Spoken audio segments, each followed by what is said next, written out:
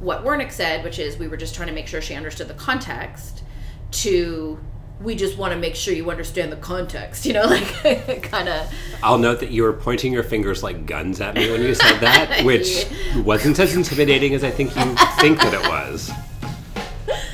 That's very unkind. I'm very intimidating. You can't prove it, oh, you got nothing legit, oh, the glove don't fit, oh, you gotta quit, oh, I didn't smoke it, oh, that's all you're gonna get, oh, I'll never admit, oh, I never took a hit, oh, the charges won't stick, cause Monday morning I'm a brand new man, Tuesday catch me if you can, Wednesday night, Welcome to The Docket, episode 89. My name is Michael Spratt. Hi, I'm Emily Tamman. Hey Emily Tamman, how are you? I'm good, thanks. It was my birthday yesterday, so I'm feeling very loved. Did you get lots of presents? I mean, I was showered with love. I don't need material things to either be happy or to mark the passage of another year. Thank you for asking. That's why I didn't get you anything. Everything in its good time. We've been sort of busy the last little while. We've been a little busy indeed, as we often are, but probably a bit more so more recently. This is the second week in a row where we've had 2 podcasts in 1 week. Just saying, we're prolific podcasters now. As promised.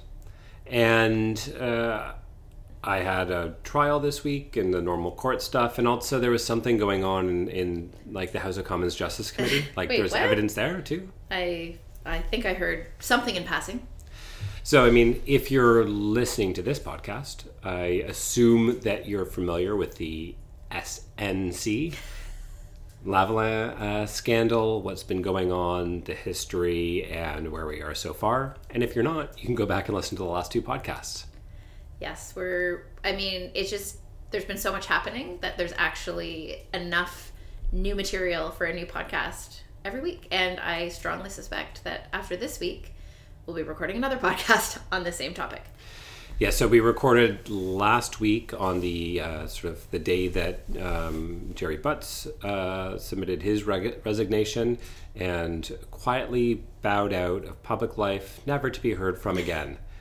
Oh wait, he wants to come and testify at the Justice Committee now because in the last week we've also had Jody Wilson-Raybould deliver her testimony in front of the Justice Committee, a day coincidentally that we had a babysitter lined up. Yes, we did. It's been quite a time. Yeah, it was. So I was sort of anticipating that she would testify on Tuesday, which worked out well because I set all my meetings all day on Wednesday, and then her evidence got pushed back to Wednesday, which left us scrambling. But we were both able to watch most of her evidence and, of course, read the transcripts since then. Of course. Like all normal people, we read the transcripts. I read the transcripts of everything that's said at the Justice Committee, so that's what we do. Why wouldn't you do that? No, and I also had a meeting that I had to be at 5:30, so I was like frantically trying to transition from my laptop to my headphones to the car to miss as little as possible. And yes, I think it's funny because when in anticipating her evidence, I think we kind of felt like when we talked last time that I didn't really feel like she was going to add much because I actually felt that the witnesses that preceded her had kind of done the damage already in terms of what they had set out to me pretty much made the case for having crossed the line. So I was pretty shocked, to be honest. Now, before we sort of get into our thoughts on her evidence, perhaps we should begin this podcast as we begin so many of our podcasts. This episode is brought to you by Imam Publishing's Criminal Law Series. This series offers practical and procedural guidance, both practical and procedural, for defense counsel and Crown Counsel, and is anchored, of course, by the expertise of General Editors Brian H. Greenspan and Justice Vincenzo Rondinelli. Thank you, Iman. Thank you. So what I would like to do in an ideal world is to clip a bunch of quotes from Wilson-Raybould's evidence and play those clips and clip other people talking about things and do all that, but we don't have time to do that. There's no time for that. This has got to be yet another quick and dirty hot take podcast. Yeah, it's going up real quick because I start a week-long trial next week and I don't have time to deal with this. And I have no idea how to edit the podcast. Sorry, friends, but I am not the technical guru of this operation. No, that would not go well. No, but I think we can, talk a little bit about what we heard from the former Attorney General. And then what we thought we would do is kind of look at some of the analysis that's been out there in the public domain. In particular, some of the kind of pundit/liberal supporter talking points that have been circulating in an effort to, I think, minimize the political impact of this story. And we wanted to try to look at those things and give a sort of objective legal analysis response to some of those things. So, the first thing that I noticed was how good Wilson-Raybould's evidence was.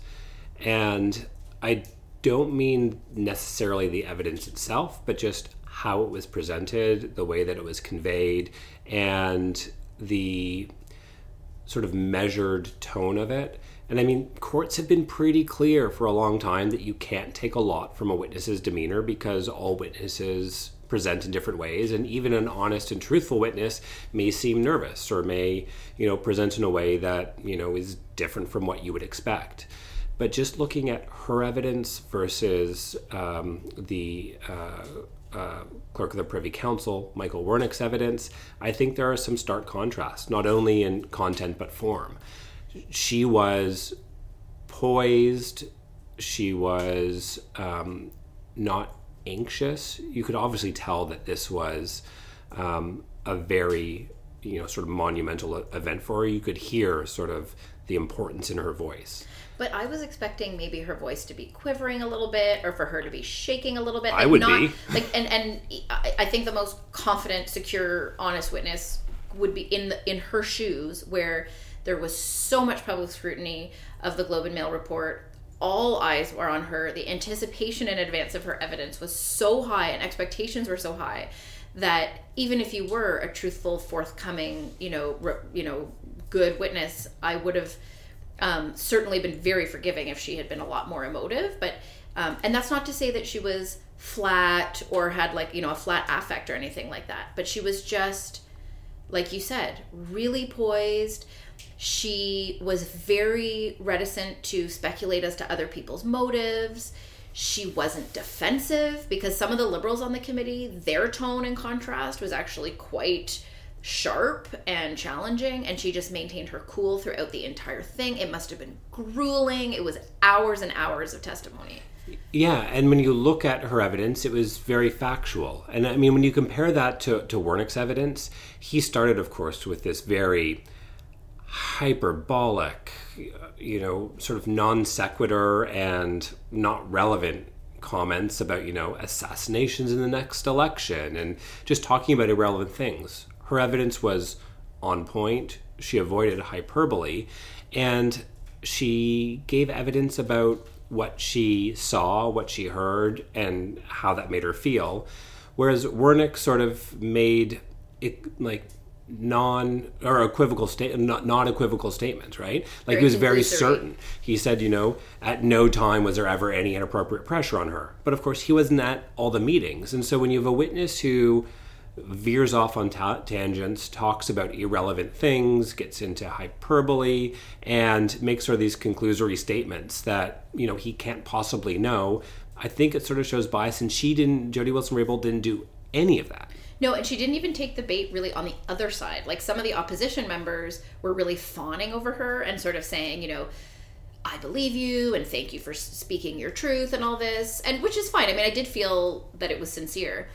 But I recall specifically Murray Rankin kind of, in his opening to her, saying some things like that, and then asking her a question. I think it was about, in light of everything that had happened, could she still have confidence in our institute, or something like that? And she said, really, really deadpan, she said, thank you, very much for your comments, and while I believe your question is rhetorical, and it was just, but it's true, cause she didn't take the bait on the other side either. I just thought, I was actually really inspired by her, because I think it took a lot of courage to give the evidence that she gave. It's also definitely worth observing that she indicated that she had taken copious, detailed, contemporaneous notes. And had text messages and sort of other documentary aids to anchor her evidence. And she said she had a very vivid, independent recollection as well. So she's not just reading from notes. This is what happened, I guess, according to my notes. Like, it was the combination of her demeanor, which, like you said, you know, you can't read too much into demeanor, but the combination of her demeanor, her, you know, contemporaneous note-taking, you know, in its totality, I think the evidence was very credible. And had an impact because, you know, following her evidence, the script sort of flipped a little bit in terms of how this scandal is being talked about in the media. You know, some pundits, I'm looking at you, Christy Blatchford, actually fell on their sword and recognized that, you know, perhaps they'd got things wrong on coming to conclusions so quickly after Warnock's evidence. So, I mean, I think that shows that this was really good evidence. If one of my clients testified like that, I would be very happy. She fell into very few traps, and she was very strong in the evidence. As we talked about before last time, and as I wrote about for Canadian Lawyer magazine, there didn't have to be much daylight between what Warnock testified to and what she testified to make this a very, very bad, not good day for the government. But she came out swinging. Like, third paragraph of her statement, she says there was a concerted and sustained campaign to politically interfere with the independence of the Attorney General of Canada. I think the part that's probably surprised me the most, especially given some of the Prime Minister's comments that he had made in the days before her evidence, was the extent to which she says that she was telling these people that they were interfering inappropriately with her independence. So that, you know, when the Prime Minister had initially said, if she felt that she was being inappropriately pressured, she should have told someone. She should have come to me. And so to hear her say that I looked him in the eyes and I asked him, not are you directing me, but are you attempting to politically interfere with the independence of the Attorney General? And if so, I would advise you strongly against it. You know, and not just that every time someone from the PMO reached out or from the Finance Minister's office, that she or her staff were saying, this is inappropriate. And yet it continued. Yeah. And I mean, a lot of those sorts of points of contact we knew from, you know, the Prime Minister himself or from other forms of evidence, like Warnock testified to that too. Wilson-Raybould certainly gave names and gave context and gave a timeline and gave new names and you know, the list of 12 people and, you know, 11 contacts or whatever that went into the pressure that she was under. But I think in terms of that substantive contact, what we really got from her was that this wasn't just about, you know, the public interest, or this wasn't just about jobs, or this wasn't just about, you know, economic concerns, but this was really about politics, because multiple times she testified that, you know, the Quebec election, that the Prime Minister said that he wasn't just the Prime Minister, but he was the member from Papineau, that, you know, members of the Prime Minister's office said, you know, we can have the best policies in the world, but if we don't win the election, it doesn't mean anything, or that there's an election coming in 6 months, and what would happen if SNC moved their headquarters from Quebec to London. And it's that injection of sort of the political calculus or political reasons to engage with her that I think really makes this clear that it's crossed the line from, and I think it crossed the line from before, from interference and pressure to not just pressure, but clearly inappropriate pressure, taking into account inappropriate factors, because unless she's lying, right? Unless she is somehow mistaken about all of these conversations, this wasn't just about jobs and economics.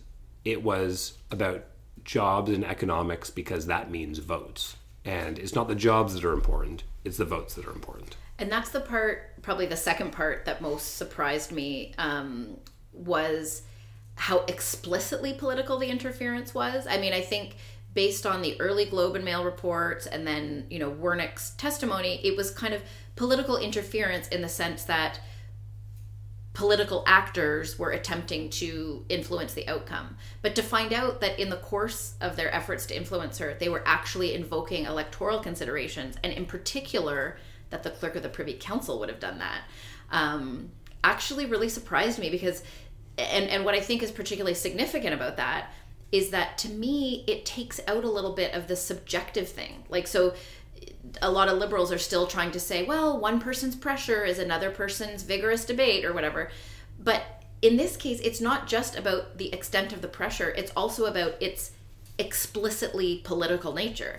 And that, she's not saying, I felt like this was about the election. I felt like they were putting pressure on me because of votes in Quebec. They're actually telling her, there's an election in Quebec. I'm an MP from Quebec, right? Like they're making it that explicit that if she's telling the truth about that, to me, that removes any kind of, subjectivity from the analysis. Yeah, and I mean, if you want to say like, well, was this interference or not? I mean, if Jerry Butts did meet with her and say any solution is going to involve a little bit of interference, it sort of answers that question about whether they were trying to interfere or not. And we'll hear from him, so we'll see. I suspect he'll probably be putting forward a different version of some of those conversations. I dare them to call her a liar. I mean, that doesn't seem to be a winning political move in terms of strategy. But, I mean, if you also want to look at some of the arguments, it's debatable whether you can look at jobs, whether you can look at economic interest when, the deferred prosecution agreement in this context says you can't look at the national economic interest. Yes, part of the purpose of the deferred prosecution agreement is to protect innocent employees and to protect jobs. That's in the purpose section. It's not a factor that it's not an enumerated factor to consider. And explicitly, you can't consider the economic interest.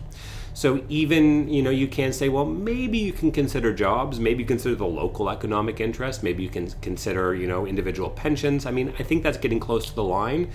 But when we're talking about the electoral calculus that Wilson-Raybould's evidence brought into things, then we don't even sort of need to get into this debate about whether it's a gray zone about whether you can consider these things under the deferred prosecution agreement, because one thing you can't consider in the prosecution agreement is, will this make it easier or harder for the government to win the next election? No, that's right. And I think also, just to come back to the, the jobs piece of it, Jody Wilson-Raybould said it's not totally inappropriate to raise, leaving out a bit of the part about the national economic interest and how the extent to which that can or can't be considered. But it was the repeated assertion that she had to consider these jobs when she advised them, yeah, I get it. I understand the economic context. I've taken it into consideration and I've decided not to intervene in the prosecution. And then they keep coming at her and they keep bringing up the exact same facts, right? Like, to me, that's also what kind of takes it from what Wernick said, which is we were just trying to make sure she understood the context, to we just want to make sure you understand the context, kind of. I'll note that you were pointing your fingers like guns at me when you said that, which wasn't as intimidating as I think you think that it was. That's very unkind. I'm very intimidating. So, I mean, I think we're going to get into some more of this when we go through some talking points and try to, break those down a little bit. There's one or two other points I want to make just in general about her evidence. And the first one, AJ actually brought this up on Discord, and it was something that I've been thinking about for a while, even before Jody Wilson-Raybould testified, because we know that she hired former Supreme Court Justice Thomas Cromwell, to represent her. We know that former Supreme Court Judge Frank Iacobucci was advocating and was working for as a lawyer for SNC to represent them. And the one thing that Wilson-Raybould said that sort of further added to this was that part of what the government said is, look, we can get friendly people to write op-eds to sort of back you up. We can get outside legal opinions, maybe from a former Supreme Court judge, to provide some cover. And it was really distasteful to me that the government would look to use a former Supreme Court judge to provide political cover for a political decision that they wanted to make. We saw this a little bit in the Nadon case, where Justice Binney wrote an opinion for the government on the appointment of Justice Mark Nadon to the Supreme Court. Justice Charon, if I'm not mistaken. Yes, and I don't know if that one was ever released, but Binney's was, and I found it not that satisfactory in terms of a robust opinion, but it certainly agreed with the government. And what the PMO was saying to Jody Wilson-Raybould wasn't that we'll get a Supreme Court judge to write an opinion and we'll see what they say. They were looking for a Supreme Court judge to give them the opinion that they wanted. A retired Supreme Court judge. Yes. And I don't like sort of using former Supreme Court judges in that sort of political way. And I don't like it that Supreme Court judges seem to be letting themselves be used in this way to provide sort of political cover or to write opinions. They're all smart people. Maybe that actually is their opinion, but it just seems a little unseemly, and I think that it, maybe is a step down the road to sort of the politicization of the Supreme Court that we see in places like the United States that we don't like. Get a conservative judge, get a liberal judge, this opinion, that opinion.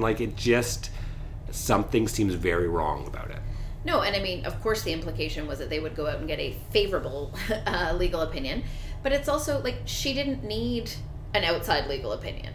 And, how would a former Supreme Court judge really, genuinely be better situated than her to decide how to apply a brand new provision that she was involved in drafting, right? It just, that's what makes it so clear that it was for cover, because, they kept saying, maybe let's go get a third-party legal opinion. And she's like, I don't need help with this decision. And, I think... It seems a little sexist to me, too. Maybe we should bring in, some big guns. Some big guns, because maybe you just don't know enough to actually know what to do.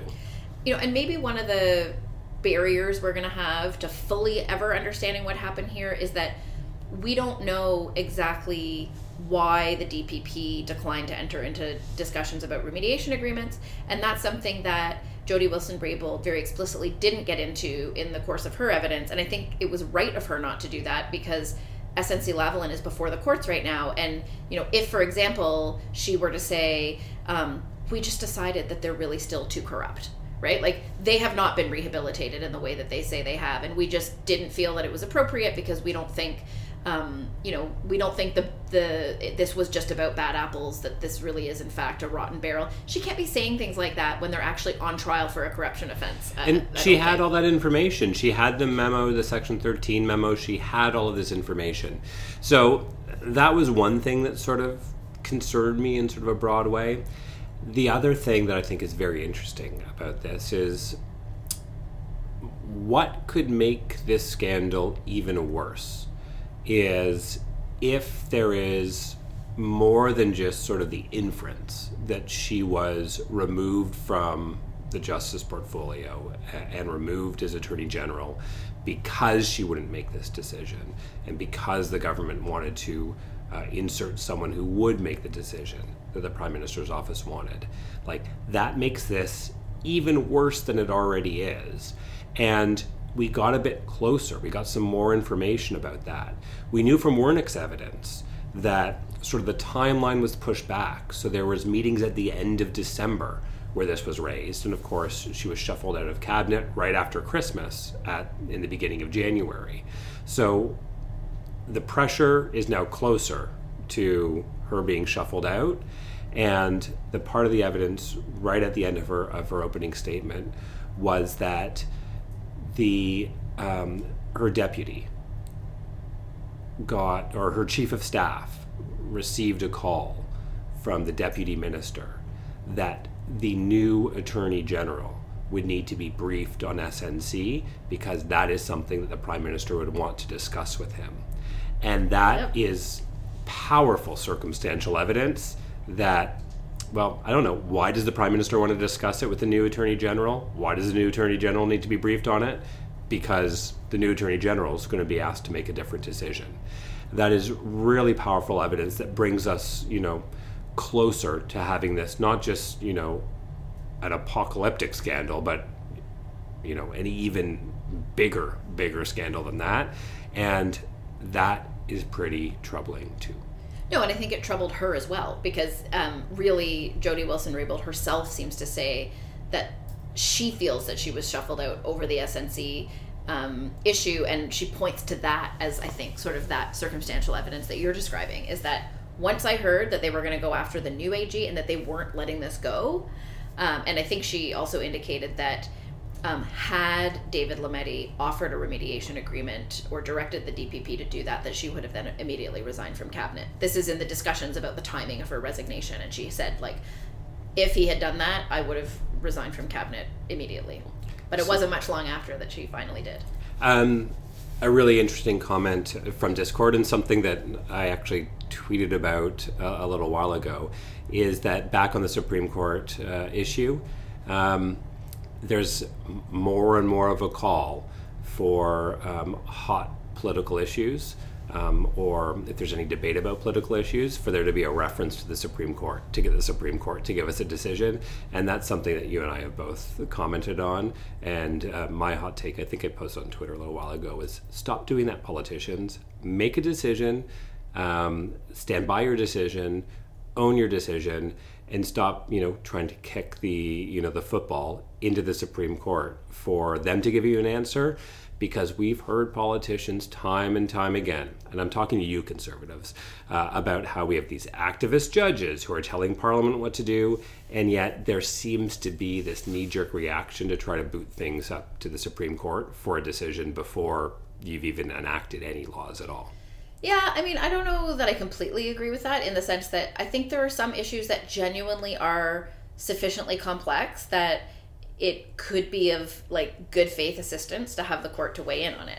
I mean, I do think the Conservatives were the masters of enacting legislation that all of their best experts were telling them was unconstitutional, but they did it for the political optics of having done it, and then blamed the court later when inevitably it was overturned, for example. I mean, that, I really don't care for that at all.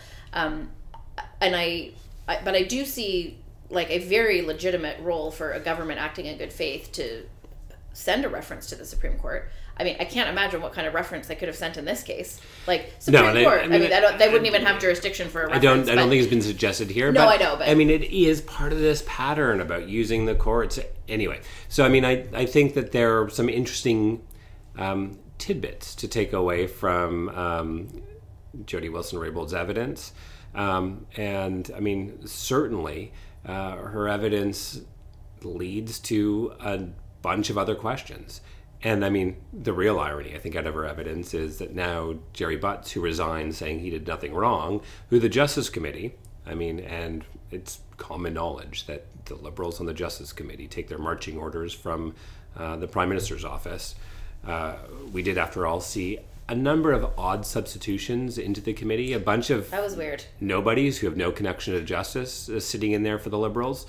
So, I mean, like, that's sort of weird, but we know that it's controlled by the Prime Minister's office, and the committee said, the Liberals all voted against asking Jerry Butts to come testify. Now, all of a sudden, he wants to come testify, and they've invited him to testify. Yeah, but it's no surprise, right? I mean, when he resigned, he said, I want to be able to vigorously defend myself. He couldn't do that from where his job was in the Prime Minister's office. That precluded him from answering questions. Well, whether it did or it didn't, I mean, it was totally obvious to everyone that we were going to hear from him at some point, either through the committee or some other forum. It was actually becoming weirder and weirder not to have heard of him for as long as we did from the initial letter. He was basically silent on Twitter, which is unusual for him. He didn't weigh in on the first couple of witnesses that testified before the committee. But keep in mind, like, let's not forget who this person is. This is a, very lauded strategic brain, and he knows exactly what he's doing. I mean, I'm sure that letter was drafted before Jody Wilson-Raybould even testified. I mean, he wanted her to speak first, obviously, because otherwise he would have pulled strings to get himself, before that committee first. And again, assuming that she's telling the truth, and, we'll see whether our minds get changed on that after he testifies, he knew what she was going to say, and he wanted to wait for her to say it. So, I mean, I'm actually fascinated to see what he's going to say, because I don't know that much. I haven't heard him speak that much, and I have just no idea where he's going to go with this. And I mean, I don't know about you, but I also found from her evidence that he actually didn't feature quite as prominently personally as I necessarily expected, given his resignation. Now, obviously, he was the boss of Elder Marquez and Mathieu Bouchard, so maybe you can attribute all their actions back to him, at least in terms of accountability and responsibility. But like for me, the clerk of the Privy Council also came out looking a lot worse after her evidence than he even had initially. I thought he looked worse after his evidence, but he looks even worse now. Yeah, so I still don't fully get why Jerry Butts resigned in that respect. Like, there wasn't necessarily a bombshell that made Jerry Butts the kind of totally villain in her story. And we'll talk about this maybe in a second when we get into some of these talking points. But one of the things that happens in criminal court is if you're the accused and you testify at the end of all your witnesses, so you call a bunch of your witnesses first and then you testify, your evidence is given less weight because you've sat through all of your witnesses' evidence, and you can tailor your evidence to correspond to what their evidence was after cross-examination. And so that's why typically, so our clients evidence can have the most weight possible, we call them first, and they testify cold, not having heard all of the other evidence after the Crown cross-examines, and then we call the other witnesses. And so it's a bit rich for Butts to have sat back and listened to Wilson Raybould's evidence and then testified after that. If it was a criminal court, his evidence might be given a little less weight. The other thing is, I really wish that I was on that committee and had a chance to cross-examine Michael Wernick. Yeah, because he's going to come back. Because there are some good questions to ask him. And I mean, if his career is tarnished now, it may be destroyed after a good cross-examination. Yeah, no, absolutely. I'm glad that he's coming back, because I do expect there will be some tough questions for him coming out of Jody Wilson-Raybould's testimony. As there should be.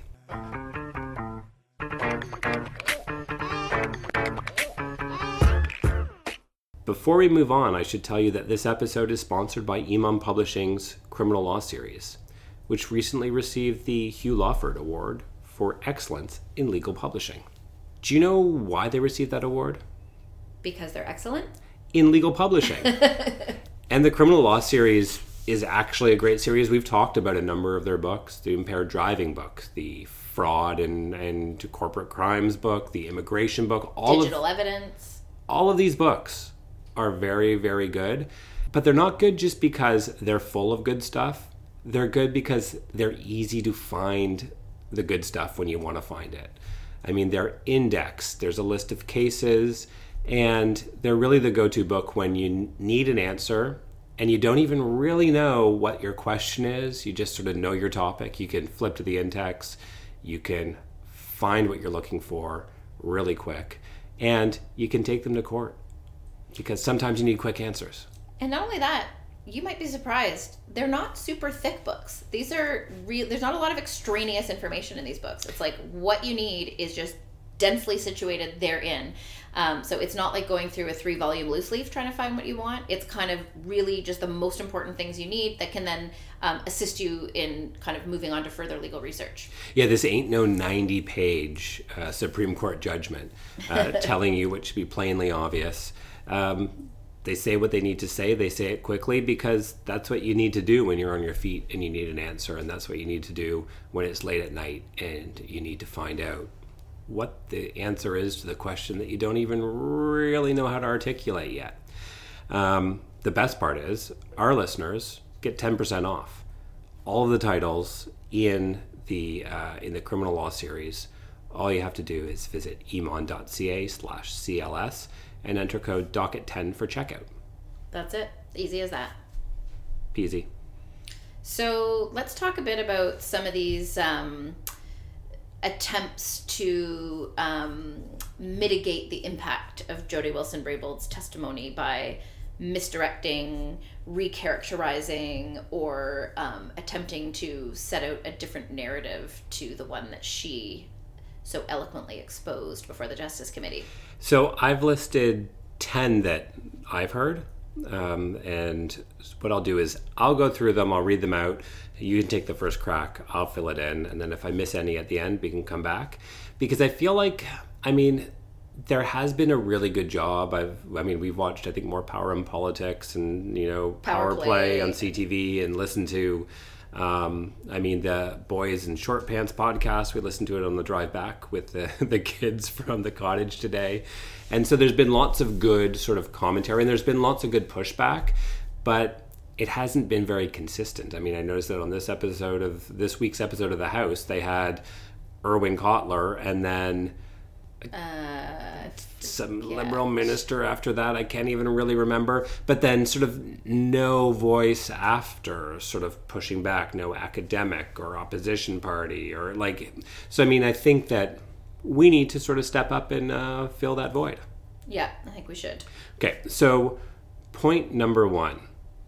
Well, Emily, obviously Jody Wilson-Raybould was the source of the leak to the Globe and Mail. This is all connected to efforts to discredit Jody Wilson-Raybould by impugning her integrity, basically. So, I assume this is one of your other talking points, but very closely related to she's the source of the leak is why didn't she resign? So these are the kind of efforts to undermine her credibility by suggesting that she's not perfectly pure in all of this. Now, first of all, there's absolutely no evidence that she is the person who leaked the story to the Globe and Mail. It has to have been someone, admittedly, with sufficient knowledge of the situation to go to the Globe with that. However, she points to, 11 different people that she says applied pressure to her, right? And those people all have colleagues and, are talking to other people. So I actually don't think this isn't a case of one or two people knew about this and she was one of them and so it must have been her. So first of all, as a starting point, I really don't know who leaked the story. Maybe it was someone from her office, which is, if it was someone from her office, it's problematic because given her solicitor-client privilege, they're kind of enveloped in that privilege as well. So it would certainly be an ethical breach on someone's part. But the evidence is very thin. And even if it was her, which I don't think at this point there's really any evidence to support one way or the other, even if it was her, that is completely irrelevant to the question of whether the Prime Minister, the Clerk of the Privy Council, or members of the PMO acted inappropriately. It's just, it's unrelated completely. And so I don't see how it actually mitigates the impact of this scandal to kind of say, well, she went to the Globe. I'm glad she went to the Globe. If it was her, I'm glad she did, because if this kind of thing is actually par for the course in our government, I'm glad it's been exposed. Yeah, I agree. I think it's a distraction. It is a point of interest. I'd like to know who leaked it. If I was on the committee and she was testifying, I probably would have asked her, do you know who leaked it? Did you leak it? I don't think it adds very much. It's a small argument for small minds. Yeah, the only thing would be, for example, if the rest of her evidence hadn't been super credible, could there be a case that would be starting to come together that in fact this whole thing had been contrived by her, right? That she took the story to the Globe, she's made this all. That is just not a credible theory, and I don't think anyone's actually framing it that way. So no, I'm curious, in the sort of way that you're curious about gossip and other things. I am curious who it was, but to me, even if it comes out that it was Jody Wilson-Raybould, I don't think that takes away anything from the seriousness of this situation. No, especially considering that even if you leave aside her evidence, the Globe and Mail story has largely been confirmed. Well, that's the other thing. Okay, moving on to the related point that you brought up. Why didn't she resign? Why didn't she tell anyone about it? I'm really surprised that people are still bringing that one up for two reasons. Number one, like I said before, she very clearly, according to her evidence, did tell a lot of people. And this was one of the points in in her evidence that was great when, the Conservatives asked, why didn't you, go back and tell anyone about this? And she's like, I told the Prime Minister of Canada that it was inappropriate. She did tell everyone about it. Who else was she supposed to tell? Well, and, Michael Wernick suggested she could have gone to the ethics commissioner with it. essentially every person that attempted to apply pressure to her in this case, she turned around and said to them, or someone else on her behalf, like her chief of staff, said, this is inappropriate political interference. So to me, that is asked and answered, if I could say. And then on the why she didn't resign, I actually think she gave an enormously credible explanation for why she didn't resign immediately. This is something we talked about, I think, on our first podcast on this issue when the story first came out, where we said, again, like, to me, the same as the question of whether she's the leaker to the Globe, maybe she should have resigned sooner. I think she gave a credible answer, which was essentially, I kind of thought it had been put to bed. Like, the holidays came and then she got shuffled, and that changes things.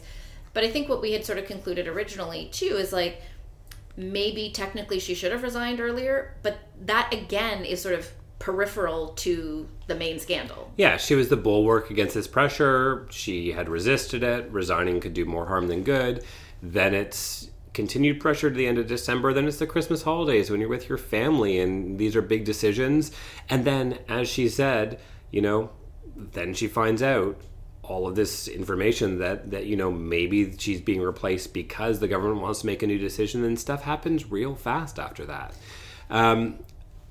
A related sort of point is, she was a really terrible Minister of Justice. She was a terrible Minister of Justice, so she was probably a terrible AG. Let's just deal with this right now and really quickly. We're all grown-ups, and we can hold two things in our heads at the same time.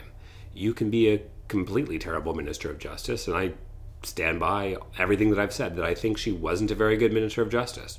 Maybe that's mitigated somewhat. Maybe she was being held back somewhat. Maybe she really wanted to deal with minimum sentences, and the PMO was putting pressure on her and holding her back with respect to that too. So maybe she's not quite as terrible as she could have been. But it doesn't matter. Even if she's the worst Minister of Justice of all time, seems like she was a pretty damn good AG, at least on this issue. No, that's right. And I've had some exchanges with a couple of different people about this on Twitter, that I don't think it is remotely hypocritical to, on the one hand, not be a cheerleader for Jody Wilson-Raybould's record as the Minister of Justice, her legislative record, but at the same time to feel that she acted with enormous integrity in this case, that she stood up to intense pressure, and that she displayed courage and conviction in her evidence before the Justice Committee. I think those two things can be true at the same time. And not only that, it can also be true at the same time that the PMO acted inappropriately. And I've never once heard any official spokesperson for the Prime Minister say that she was moved out of the justice portfolio because of her performance as Minister of Justice. We've had a lot of slippery, slimy, unnamed sources saying that she was difficult and impugning her, like ad hominem attacks, basically. But even those have not spoken to her actual record as Minister of Justice as a reason for her being shuffled. Okay, this is a recent one, and it comes from our new Minister of Justice and Attorney General, David Lametti, who, interestingly today, to Global News, wouldn't answer the question. And here's the question. Let me ask you the question and see. Pretend you're the Minister of Justice. Hit me with it. I'm going to ask you the question that he wouldn't answer. Here it is, Emily. Do you think it's appropriate for the government to interfere in a criminal prosecution for political reasons? I do not think it's appropriate. He wouldn't answer that question. Jesus Christ. Okay, but let's go to what he did say and what he did answer. Is Lametti told Global News that, look, Wilson-Raybould might have just used the wrong words when she was outlining this sort of attempted interference. Maybe she didn't really mean interference. Maybe she didn't really mean what she said. Maybe she just used the wrong words. What word did she mean? That's the part that I don't get. If she didn't mean interference, what was she trying to convey? Maybe she was just speaking off the cuff and just using words that she didn't really mean and didn't understand. Oh, God. This guy is not doing himself any favors. He's coming across looking like just the most shameless partisan. How could the Minister of Justice not agree with a simple proposition like, do you agree that it's inappropriate to interfere politically? That doesn't mean you can't continue to maintain your ridiculous stance that there was no political interference in this case. It doesn't mean that you can't vote for the Liberals in the next election or that you can't support them.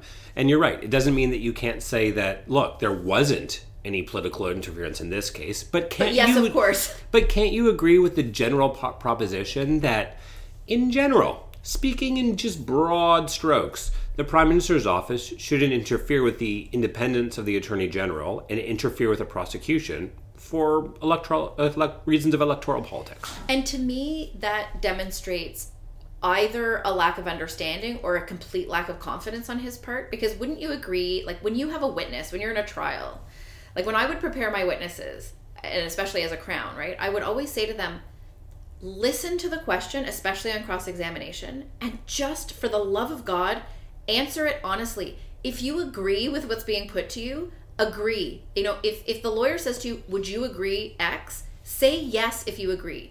Because what happens is when you try to figure out where they're going or what they're really trying to get at, or you never want to agree because it's the opposing side's counsel, you come across looking totally unreasonable, and it hurts your credibility in the long run. And to me, that's what, like, that answer to me is like, it's like he thinks he's about to be tricked, or that he's somehow now agreeing with the, quote, other side, if he agrees with an incredibly fundamental principle that it's inappropriate to interfere politically in a criminal prosecution. I was so disappointed by that. And that sort of leads into sort of the other talking point, and I'd like to thank Amanda Alvaro of Pomp and Circumstance, because I got most of these off of her Twitter feed. So Jody Wilson-Raybould and the Prime Minister, they can both be telling the truth. It's just how they feel that differs. Yeah, this is a big one, which made some sense as a talking point before any of the witnesses had testified. So when we just had the Globe story, and it just sort of asserted without a lot of detail that Jody Wilson-Raybould was shuffled because, you know, she wouldn't bow to the pressure or whatever. At that stage, with what we knew at that time, there was a case to be made that, well, I guess it's possible that she felt pressure, but they didn't know that she felt pressured, and it wasn't their intent to pressure anyone, and so this is all just a huge misunderstanding, right? Like that was a possible factual outcome. You know, now that we've heard from witnesses, though, her evidence, like this was my point before about it not being super subjective. Her evidence was not, Michael Wernick called me and it made me feel a lot of pressure. You know, his tone was really sharp and I felt really intimidated. That her evidence was, he called me and he uttered these words to me, and in response I said, "You're interfering." Like, so I really think, like, I don't even understand how people are still putting that forward, like, at all. Now, that's not to say that that's not to say that based on all of the facts, a reasonably objective person could come to a different conclusion one way or another as to whether the pressure crossed the line, right? As to whether it was inappropriate or not. You know, Wernick insists it wasn't inappropriate.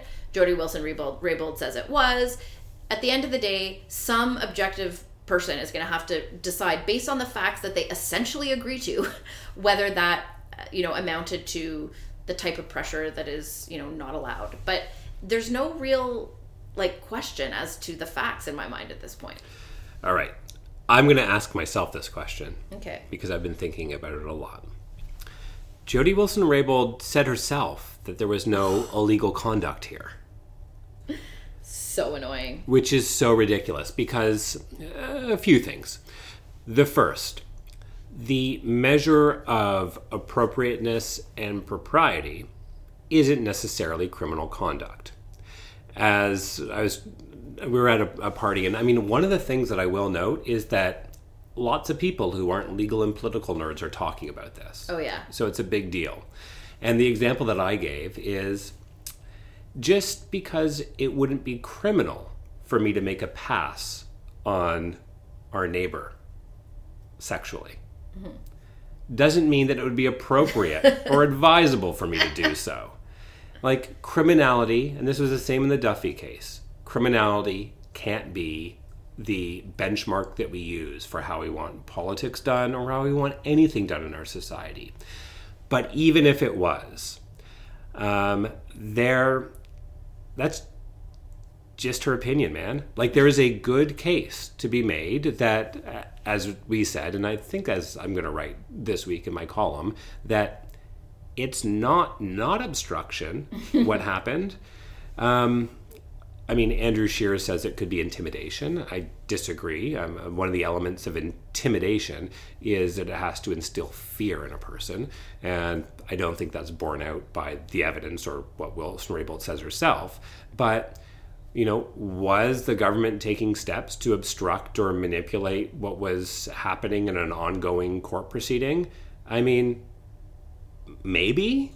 I don't think that, and certainly if there's more evidence that she was moved out of the justice portfolio so they could put someone in to get the decision that they wanted, I think that would strengthen the case for sure. So I don't think you can say that it's not obstruction of justice.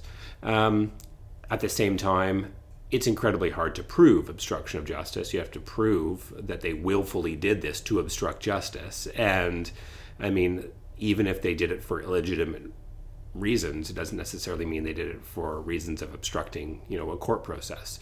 So I think it'd be incredibly hard to prove, and I don't think it's probably the best way to achieve, a remedy or a systemic change or consequences. As we saw with Duffy, criminal cases are hard. We shouldn't use the criminal courts as a tool to bring about political accountability. I think it's probably not the right way to go, but it's not necessary. I mean, there isn't any reason. There isn't not reasonable and probable grounds to believe that something could have happened here. Well, and this is the thing is like I don't know if I think part of what might be happening here is that some of these people are misunderstanding what she said. Like she was talking about the criminal offense of obstruction of justice when she was saying, "No, I don't think it was illegal." Technically, if she was inappropriately pressured, if her constitutional independence was interfered with by people, that is a form of illegality. Like it's unconstitutional, right? So like it's not criminal, but I don't think that you would take away from her evidence that she doesn't think anyone did anything wrong. She does. No, she says that people did That's things wrong. why we're here. She's saying they exerted inappropriate pressure, and that is the main issue to be resolved in this controversy. The question of whether it might have also constituted a crime, speaking for myself, I really, really hope we don't go down that road. I think it will be a huge distraction. It will completely slow down the flow of information, because if there's a criminal investigation happening, then people are going to have to be really careful about, protecting their own rights against self-incrimination. If there's a criminal trial, it would put on hold any other type of proceeding that could actually get us to a neutral third-party adjudication or ruling on the question of whether the pressure was inappropriate. I will say this, though. If there is going to be an investigation, the RCMP better get moving and better start interviewing witnesses, because the more time that goes on, the more degraded this evidence is. And I mean, ideally you want to preserve people's evidence and take statements before they've heard what everyone else is going to say.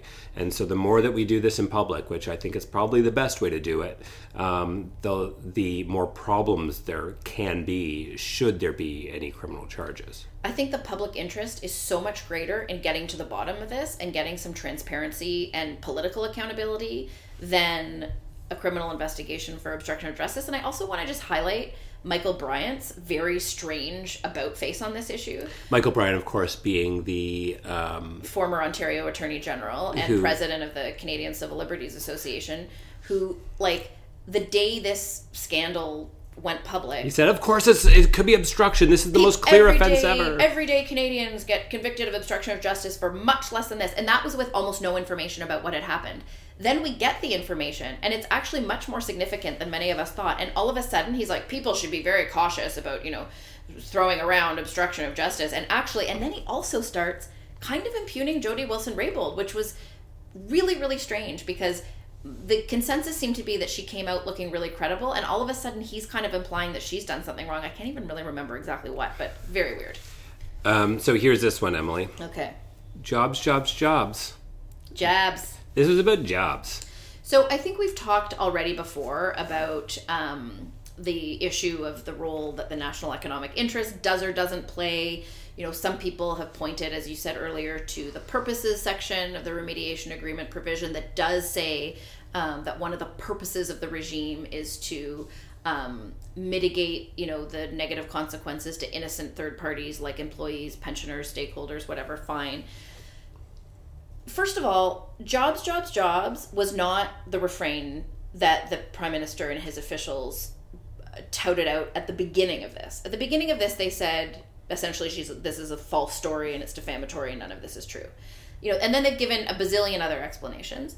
And then what was certainly borne out by Jody Wilson-Raybauld's evidence was that the jobs, jobs, jobs was much more about the electoral consequences, votes, the electoral consequences to the liberals if there were job losses. So there's that. That's one thing. I think more importantly, and something that I don't think has been talked about enough in the media, is that if your true, genuine, good faith preoccupation was with jobs, there were other less unconstitutional things that the government could have done to save those jobs. And again, I'm not necessarily in the camp that thinks that SNC Lavalin should be saved in the circumstances because of the, breadth of their malfeasance and other things. But if you were of the view that we need this company to be sustained, one very easy thing the government could have done, which they are apparently now looking at doing. How they want to do it. Is changing the debarment rules. So the government's own procurement, the integrity regime that governs federal government procurement, currently holds that a company that's been convicted of certain offenses, and these offenses are among the enumerated offenses, is debarred from bidding on federal contracts for a period of time. That is not even a law. That is not legislation. These are guidelines that govern the procurement process, and they can be changed, and they can be easily changed without interfering politically in a criminal prosecution. Even if jobs, jobs, jobs is a legitimate refrain, you still have to do it the right way, and they went about it the wrong way. And you're right, there's other things that they can do. There's retraining, there's, subsidies, there's things that they can do to mitigate, any fallout. And we have to remember, there hasn't even been a trial yet. Maybe SNC is acquitted. Maybe this takes a long time to play out. Hey, maybe they want to nationalize SNC and buy it to save all those jobs, sort of like they bought a pipeline. I don't know. There's lots of things that they can do short of inappropriately interfering with the discretion of our independent Attorney General. Well, and also, they kept saying, according to Jody Wilson-Raybauld's evidence, we need a solution, we need to find a solution, we need to find a solution. I didn't hear anyone proposing any other solution. And there were for Jerry Butts to say every solution requires some interference, this is what I find so fascinating, okay? If they had been successful in convincing Jody Wilson-Raybould to intervene, she would have had to, as many people have noted, publish something in the Canada Gazette so that there would be transparency about the fact that she had done that. I'm now starting to ask myself whether their actual hope was that they would be able to do this without being transparent about it. Because, i.e., when PMO officials said to her, why don't we just reach out informally to the DPP in her office, right? Maybe stay the charges for delay or for some other reason. Because I'm having trouble understanding why they wouldn't just go changing the integrity regime route. Why they would have seen that as being more politically damaging than what they actually did here, right? Just assume that they had pushed or encouraged, even not unlawfully, Jody Wilson-Raybould to intervene and give a deal, and then it had been published in the Gazette. I feel like that would have been very heavily scrutinized. I think the public and the media would have looked at that and said, whoa, the DPP did not want to give a remediation agreement, and Jody Wilson-Raybauld's making them do it. So don't you sort of wonder whether they were hoping that they could find a way for the remediation agreement to be given without having to be transparent about their intervention? Maybe, or maybe they would just be content to throw, yet another MP, cabinet minister under the bus. I mean, is it getting pretty crowded under there? But maybe they would have thrown her under the bus for that decision. Who knows?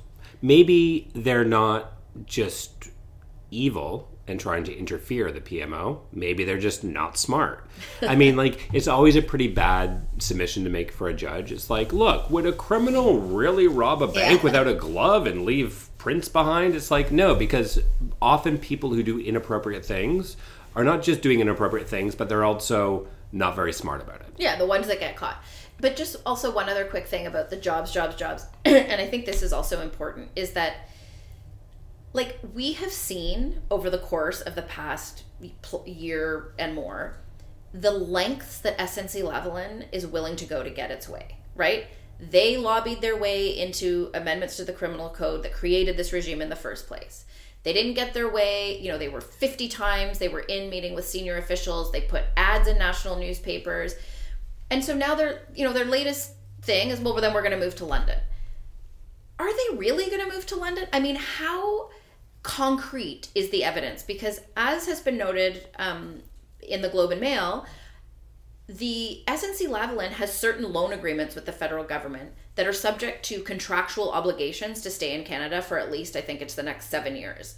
So is it possible that this is all just part of their kind of bluff tactic and that the government has just bought it hook, line, and sinker? I don't know. Like, I just look at it and I think everything that they say seems to be taken at face value. We've changed, face value. We're going to leave if you don't help us, face value. Like, God, do they ever have a lot of power and influence? It's really disturbing. Well, and if this is really about pensions and jobs and stuff, maybe the government wants to bring in robust protections to pensioners. So like when Sears leaves or when GM closes or when a corporation declares bankruptcy, pensioners don't always get screwed. They could do that, but they don't care to do that in other cases. So I don't believe them. Sort of on a similar vein, and I'll answer this one quickly. We've got a couple more to go through, so let's blaze through these. Another question, and this is a question actually asked at the Justice Committee, is, isn't it true that, a prosecutor has an ongoing duty to continually assess the public interest? So, I mean, these like repeated sort of inquiries, isn't it just all part of that ongoing duty? I mean, you can't just make a decision and then stick to it. You have to keep on looking at it. And that's simply what they were trying to do. The answer to this is easy. Yes, prosecutors do have a continuing obligation to look at reasonable prospect of conviction and the public interest of prosecution.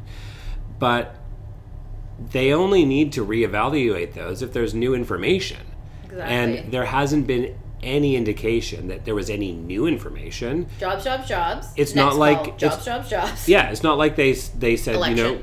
Should you do it? We should do it. We think you should do it. And then they go back a couple weeks later and say, actually, we've run the numbers and this is like the number of pensioners that might be impacted. Then she says no. And then they come back the next week and say, okay, we've actually got this new information about sort of the third-party economic interest that could be impacted, even if you're even allowed to consider those things. Which you're not. But there's no new information being presented. So, yes, Jody Wilson-Raybould, I guess she does, but the prosecution does, have an ongoing duty to assess these things, but only to the extent that there's new information presented. And they weren't presenting any new information.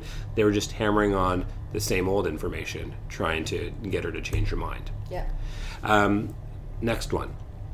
The ethics commissioner's looking into these things, and we need to let that process play out. Yeah, I mean, I'm not surprised that they want to rely on the ethics commissioner's investigation for two reasons. Number one, the investigation takes place in secret, so we're not going to hear the way that we would in these committee hearings or in a trial or in a public inquiry or something. And number two, the ethics commissioner's mandate is very narrow, and it is possible, and that the ethics commissioner has to be true to his mandate. So it is possible that evidence presented in secret to the ethics commissioner affirms inappropriate political interference, but that the ethics commissioner's conclusion will have to be that there was no breach of the Conflicts of Interest Act. So the scope is too narrow, and the proceedings taking place in secret, and also the length of time that it takes, because these are not speedy investigations, where I continue to be of the view that there could be a very concise, narrowly construed judicial inquiry or public inquiry of some kind that actually could do its work relatively quickly. The next one, Emily, we've only heard one side of the story. Well, so far we've heard more than one side. Well, so far we've heard Jody Wilson-Raybould's side, but we've also heard the Prime Minister, the many sides of his story, his constantly shifting and changing narrative. We've also heard Michael Warnock's evidence. We've also heard other information. And the other side has had plenty of time to present its side of the story. And if you're waiting for Justin Trudeau to testify before the Justice Committee, I'm going to wager, and I'm not a betting man, that it's not going to happen. No, I mean, I do think We should hear the other side of the story. I mean, there are people who she attributes certain I wish words or those people conducts. would call on Justin Trudeau to testify under oath at the Justice Committee then, but they don't seem to be asking for that. No, the Liberals aren't, no. But I mean, yeah, no, I certainly think that any fulsome inquiry would hear from many people, but I don't think at this point in time that's any reason not to take her assertions at face value, especially given how credible they were. And also, like you said, how consistent they ultimately really were with Michael Wernick's testimony. It's not like they told two different stories. They reached two different conclusions about, the inferences that can be drawn from those facts. And yes, she adds a little color to some of the conversations. There is one point where they are completely at odds, where he claims that he didn't know that SNC Lavalin wasn't getting a remediation agreement until he read it in the paper. But she said, so fine, that's one point. But in general, in terms of the nature and character of the calls, like, they're kind of on the same page. Yeah, I tend to agree with that. And the last one that I have is what the Prime Minister said in his press conference after Jody Wilson-Raybould's testimony. The voters will have a chance to decide. They will be able to cast their vote for the Liberal Party of Canada, for the middle class, and for jobs, or for the Conservatives, Andrew Scheer, and the party of Stephen Harper. Oh, God. He is so shameless. Let me see. Is Stephen Harper running in this election? Is Stephen Harper... No, Stephen Harper's not a candidate. I mean, I think you can say, and I mean, I just got engaged in this conversation today. I think that you can say generally that we don't want political interference into the prosecution. I think you can even say that there was political interference here and that was wrong. I think you can also say that doesn't mean that I don't need to vote for the Liberals. It just means that I'll need to explain like where my line is and what I think it is. I think it is a very poor defense to say, do you really want Prime Minister Andrew Scheer? Might I also offer the following observation? There are more than two parties in Canada. And are you saying I should vote for John, the engineer Trabell? In a completely disinterested way, I just want to remind Justin Trudeau about the existence of the New Democratic Party of Canada, and perhaps... I thought you were going to say Maxime Bernier. The People's Party is also a party. But, you don't have to choose between bad and worse. There's another option, and it's the NDP. Thanks for listening. Well, and be principled about things. Like, yes, I know that saying that political interference in prosecutions is bad, and I know that might lead you to say that this situation, the government acted inappropriately. But to throw up a bogeyman that... I mean, it's just... I love it. It's like, we're in trouble. Stephen Harper. Like, come on. Dude, that we're was... smarter than that. That was so 2015. It really was. And I Move mean, on. like, Scheer would be very bad. And I think the Conservatives, for all the credit I'll give them during... I mean, except for Andrew Scheer and his calling on Justin Trudeau to resign, which is a bit premature and a bit, hyperbolic in and of itself... the Conservatives have conducted themselves very well, I think, in this, in the committee hearings and the debate on the SNC issue. But I also, just looking at justice, I'm going to say something pretty controversial. Do it. Be bold. The Liberals have been worse on justice than the Conservatives ever were. I mean, the Conservatives, yes, we got Bill C-51, the terrorism bill. That was terrible. We got Bill C-13, the cyberbullying bill that sort of rolled back some privacy protections, and that was terrible. And we got a bunch of minimum sentences. But the Liberals, not only have they missed the opportunity to do what they said that they were going to do to fix all of those things, but they've introduced a lot of really problematic and, I think, unconstitutional legislation. Including proposing things like police officers shouldn't need to testify in court. They should just be able to submit affidavits. Like provisions that were so bad that they even had to pull out of the legislation before it's been passed. So yeah, I think the Conservatives would be worse than the Liberals for a number of reasons. On justice, I don't know if that's necessarily true, and this isn't a binary choice. Exactly. You can still not be for Andrew Scheer, and you can still be against political interference with prosecutions. And if you're for political interference in prosecutions, just remember that when Andrew Scheer, I don't know, decides to, instead of pulling a prosecution against a friendly corporation that's lobbied him, maybe initiate a prosecution against a political rival or something, you're really defending that too. Can you imagine how much the Liberals would be losing their minds if Stephen Harper had been the Prime Minister and this had happened? Like, this is what I find... I mean, one of the things that I find so shocking is the near silence of the Liberal caucus members, in particular the lawyers in that caucus, and the minimization by people like Marco Mendocino, who was a PPSC counsel like I was. And I'll say it because you won't, because you're running against her in the election, Catherine McKenna, who is a lawyer who holds herself out as I'm sure is a very intelligent lawyer who believes in the rule of law. Where are these voices? And without being disloyal to the government, they can raise concerns. They can say, this is concerning to me and I want to get to the bottom of it as well. So I think, that is really problematic. There's just one more point that is not on your list that I would like to just quickly raise, and I know we need to wrap up, but is this new narrative that's developing that's, what we probably should focus on more than all of this is maybe we need to separate the Minister of Justice and the Attorney General into two separate entities. And don't get me wrong, my dear friend Adam Dodek, the dean of the University of Ottawa Faculty of Common Law, made that case in the Globe and Mail, and he made it very compellingly, and I don't disagree that it's something that we should look at. I just think, again, it is an attempt to obscure the fact-finding function that's trying to unfold right now. And I mean, how would that have helped here? Exactly. Like, if Jody Wilson-Raybould was just the Attorney General and not the Minister of Justice, would that have stopped everyone in Bill Morneau's office, his chief of staff, and other employees from calling her? Would it have stopped the PMO from calling her? Would it have stopped the clerk of the Privy Council from calling her? Would it have stopped Justin Trudeau from talking to her? No, it maybe would make it more apparent that those conversations were happening inappropriately, but it wouldn't stop the type of pressure that happened here.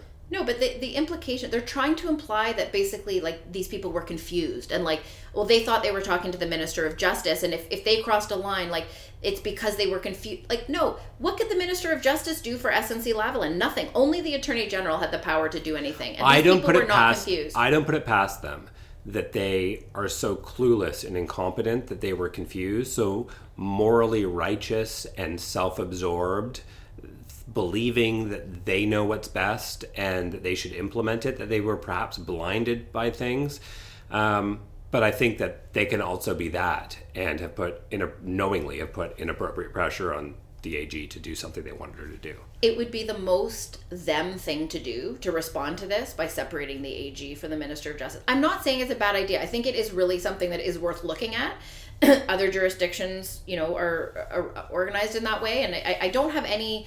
Like, I'm sort of agnostic on it. I don't have a problem with it.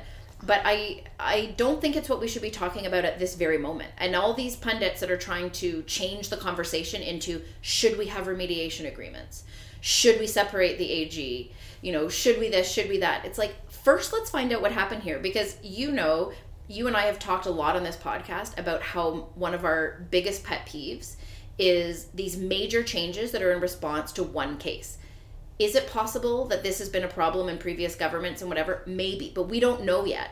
And to think that we would fundamentally change something like that because this one thing happened, like, that's not reason enough. Like, I think we should, again, like I said, I'm not opposed to studying it, but the way they're trying to turn the conversation, number one, to obscure the debate, and number two, to somehow imply, like, actually it's quite confusing and it's hard to tell what hat the person's wearing.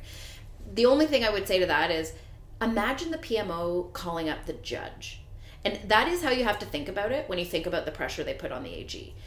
What would the public think if they were going to the judge and saying, think of the jobs, think of this, think of the Quebec election?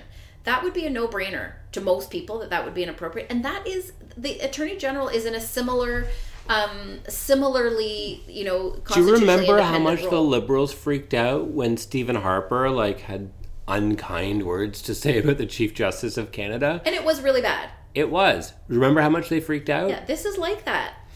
It is like that. And I mean, maybe they would think of the AG as being more like a judge if that was their only job, but it's not like these pressure conversations were happening around the cabinet table.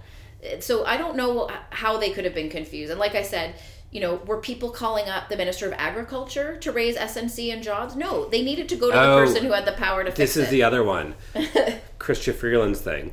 Ministers all feel pressure. It's like, yeah, but she's not a normal minister. She's the Attorney General. And like, you can put pressure on Chrystia Freeland to come up with like, a trade deal that you want, that maybe even takes into account political things like supply management. You can put pressure on the infrastructure minister to direct money to, certain ridings or regions that might be good for you. Those are all bad things to do, but they're not like destroying democracy type of things to do. Many of the ministers have been Chrystia Freeland, Carla Qualtrough, Mariam Monsaf, I heard just now on CTV. Multiple ministers have been saying we all feel a lot of pressure. It's a high pressure job, and it's also like almost backhandedly suggesting that she couldn't handle the pressure. She handled the shit out of that pressure. I'm sorry. She did exactly the right thing. But this idea that, we all feel pressure, the Attorney General is in a very shouldn't feel pressure. The Shawcross role. Doctrine says that they shouldn't feel pressure. Yeah, that is really bothering me because that's also trying to hope that people aren't paying enough attention or that they don't understand the issue. It's kind of like preying on ignorance in a way, and I find it offensive and super, super annoying. But in some cases, I also get the impression that they actually themselves don't fully understand. Yeah, I wouldn't put it past them. And the last one that I'll add is this sort of thing happens all the time. It happened under the last government. It happened under Chrétien. It happened under everyone. This is just the way things work. The response to that is, number one, this government said it would be different. And maybe that's why we're all pissed off. And number two, just because it happened before doesn't mean it's right. If Stephen Harper jumped off a bridge, would you jump off a bridge? Maybe it's time to elect people who won't do the same shitty things that everyone else has always done. Well, and just quickly related to that is also the people saying, look at the Michael Cohen hearings that are happening. Look what's happening in the U.S. Come on, let's get some perspective. Like, that, no.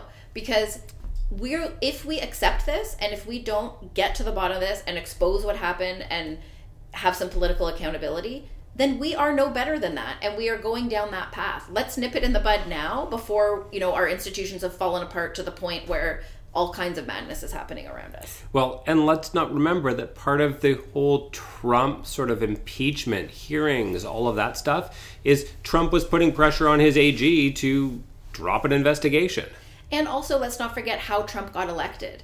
Drain the swamp. All these cozy relationships between lobbyists and elected officials and big corporate interests. Like, if Canadians start to feel that companies like SNC Lavalin are pulling the shots and that there's one set of rules, for big rich corporations and another set of rules for the rest of us, that is fertile ground for populism, right-wing populism, and Trump-like influence. So you're right. And it's these institutions that are designed to protect us from all of that. And when we have a party who said they would do things differently, who are then, quite probably eroding some of these institutions that are protection against people like Trump, it's so damaging. And that just reminds me of one last thing, which is, I don't think we mentioned this last week, but Andrew Scheer had an ad out that just made me laugh so much because it's in response to this whole thing. And it opens with the line, Justin Trudeau said he was going to be different. Now,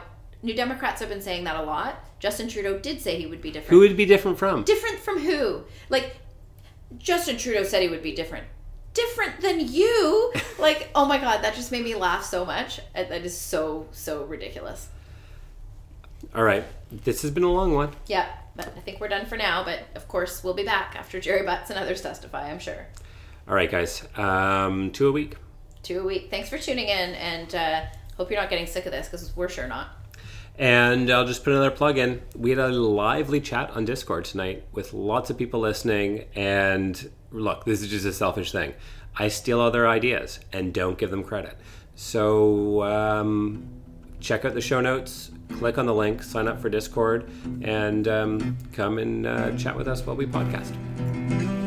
Thanks for listening. See ya. Thank you to Jeremy Fisher for allowing us to use his awesome song Uh-Oh as our introduction music. You can check out more at the podcast page at michaelspratt.com, or you can subscribe to the docket on iTunes. If you like it, spread the word. You can follow Emily on Twitter at Emily Tamman, and you can follow me on Twitter at mspratt. Thanks for listening.